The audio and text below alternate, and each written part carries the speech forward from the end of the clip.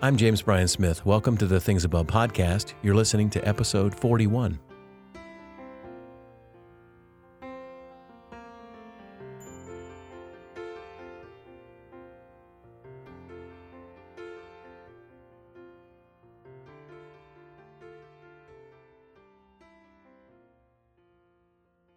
If you missed the pilot episode or this is your first time listening, this is a podcast for what we like to call mind discipleship. It's a podcast for those who want to set their minds and hearts on things above, and that's where the name of the podcast comes from, Colossians 3, 1 and 2. Greg Boyd said this profound truth: every moment is the right moment to have Christ on your mind.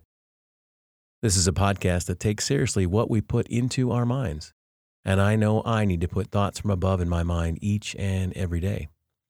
Today's thought from above is this: when it comes to temptation, there's always a way out. I think it's safe for me to say that everyone listening to this podcast has experienced temptation. I've never met a single person who's not experienced temptation. In fact, I would venture to say that for many of you listening, temptation is or has been a very real problem in your life. I haven't met a person who doesn't relate to Romans 7, wherein the person says in anguish, the things I want to do, I don't do. The things I don't want to do, I do. Well, I have some good news. I want to share with you what has been for me the single most important practice in overcoming temptation. But before I get to this best practice that I've found in dealing with temptation, I want to say a few words about temptation in general. And I do so because there are several false narratives about temptation that I think need to be addressed from the very start, because we first have to have the right narratives about temptation in order to defeat it. So I want to share what I believe are 6 important things we need to know about temptation before we can overcome it. First, everybody's tempted. Sometimes I think we feel like we're the only ones who struggle. And I found this lie to be a great tool of the enemy to make us think that we're all alone in our battles. Paul writes in 1 Corinthians 10:13, "No testing has overtaken you that is not common to everyone." So the truth is, we're not alone. And if you sometimes feel like, hey, my problems are really unique, now be at peace. Everybody struggles. Everyone is tempted. And there isn't any temptation that is completely unique to you. We are all in the same boat. Everybody's tempted. Second, God is not the one tempting us. I think some people mistakenly think that God is testing us through our temptations. The truth is that is a lie. James writes in James 1:13, "Nobody, when they're tempted, should say, 'I'm being tempted by God.' For God cannot be tempted by evil, and he himself tempts no one." James is pretty blunt here. God doesn't tempt anyone.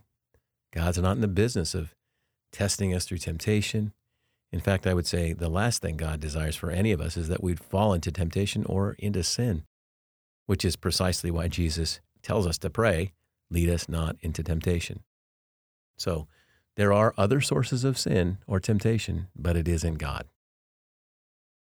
The third thing I want to say is this: temptation itself isn't sin. I know as a young Christian, I really believed in this false narrative that my temptation or any sinful desire I ever had was in fact sin itself. And I felt bad just for having a sinful thought come into my mind.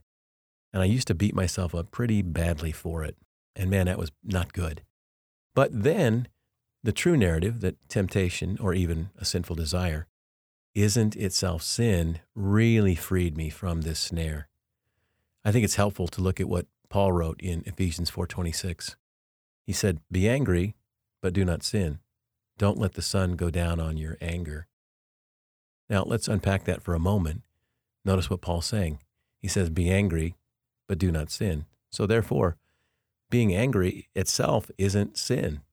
So sin only happens when we act on it, or in the case of anger, when we harbor it or let it seep into our souls. So simply feeling anger or lust or greed or pride, any of those kind of temptations, that in itself isn't sin. So when you're tempted, don't buy that lie that just now in this moment of temptation that you're in fact sinning. You're not. Thinking you have already sinned puts you in a weak position, a position of shame. And in fact, in my experience, that's the very moment you need to be strong in order to turn away from the temptation. Fourth, being tempted doesn't mean you're a bad person. So this is kind of similar to the previous point. Just as I used to believe that being tempted itself was a sin, I also believed this lie, that the fact I was even tempted meant that I must be some really bad person. Somewhere I bought into this false narrative that really good Christians are never tempted. But that's silly. Again, James writes in 1:12, "Blessed is anyone who endures temptation." So if what James is saying is true, and I believe it is, then not only does temptation not mean you're a bad person, it means that you might in fact find your temptation to be an opportunity for blessing. Because if you're able to endure the temptation, James says, you are blessed. And being blessed is a far cry from being a bad person. Fifth, temptation doesn't come from outside of us, it comes from our own desires. Now, to be sure, there are tempting things that are outside of us. Many temptations, in fact, start from the outside. So we may, for example, be around someone who is gossiping, and we may find ourselves tempted to join in. So while the external reality of someone else gossiping may be a source of temptation, in order for sin to occur, it's going to have to work its way inside of us and manifest itself in the form of a desire. Again, James is helpful to us here. But one is tempted by one's own desire, being lured and enticed by it, James 1:14. So how does this work in the example I just gave about gossip? Okay, so someone's gossiping and we hear it. At this point, no wrong has occurred. But in that moment when we think to ourselves, this sounds fun, I think I want to join in, it's at this point that the outer temptation has become an inner desire. And this must happen to go to the next step for sin to be conceived. And this same thing happens each and every time we are tempted by something. The external lure, as James puts it, this outward bait, if you will, must connect with our inner desire in order to become sin. So again, the point is, temptation's not from the outside, ultimately it comes from the inside. Sixth, here's some good news. There's always a way out. Sometimes it feels like we're forever victims to temptation, forever doomed to fail. But as Paul wrote to the Corinthians in 1 Corinthians 10:13, God will not let you be tested beyond your strength. But with the testing, he will also provide the way out so that you may also be able to endure it.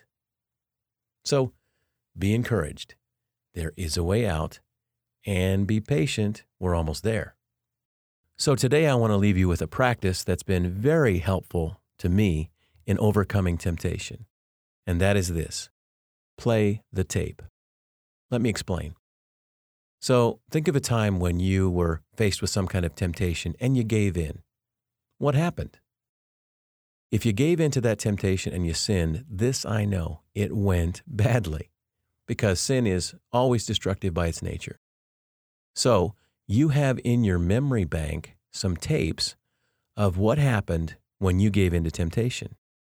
And here's the thing, it's actually a good thing. It's a blessed thing, because those tapes are the key to you saying no next time that you're tempted. So let's go back to the gossiping example. You're with some people in conversation and suddenly someone starts to gossip and you soon recognize that it's happening. Then you may feel drawn into it. The thought may occur to you that this is exciting. You may think, I may hear some juicy piece of information or something exciting, or I may experience some kind of pleasure that comes from gossiping. At this point, you haven't sinned. It is at this point you need to employ this practice. Play the tape. Play the tape of what happened the last time you gave into this temptation. And in that tape, you'll be reminded that there was nothing good in it. You'll remember that you actually regretted it. You will see clearly that nothing good came from it, and a whole lot of bad resulted. So simply play that tape right away. Doing so has helped me walk away from temptation more than any other practice. And there's another way you can play the tape. This is the tape of the time you turned away from the temptation. Maybe you cut off the gossip by saying something positive about the person being gossiped about.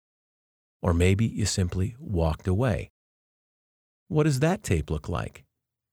It's a very different result. In this case, you felt strong, you felt good, you did the right thing. You were walking in the light, as John said, and it felt right because that's who you are. C.S. Lewis put it this way: any man who gives into temptation after 5 minutes simply does not know what it would have been like an hour later.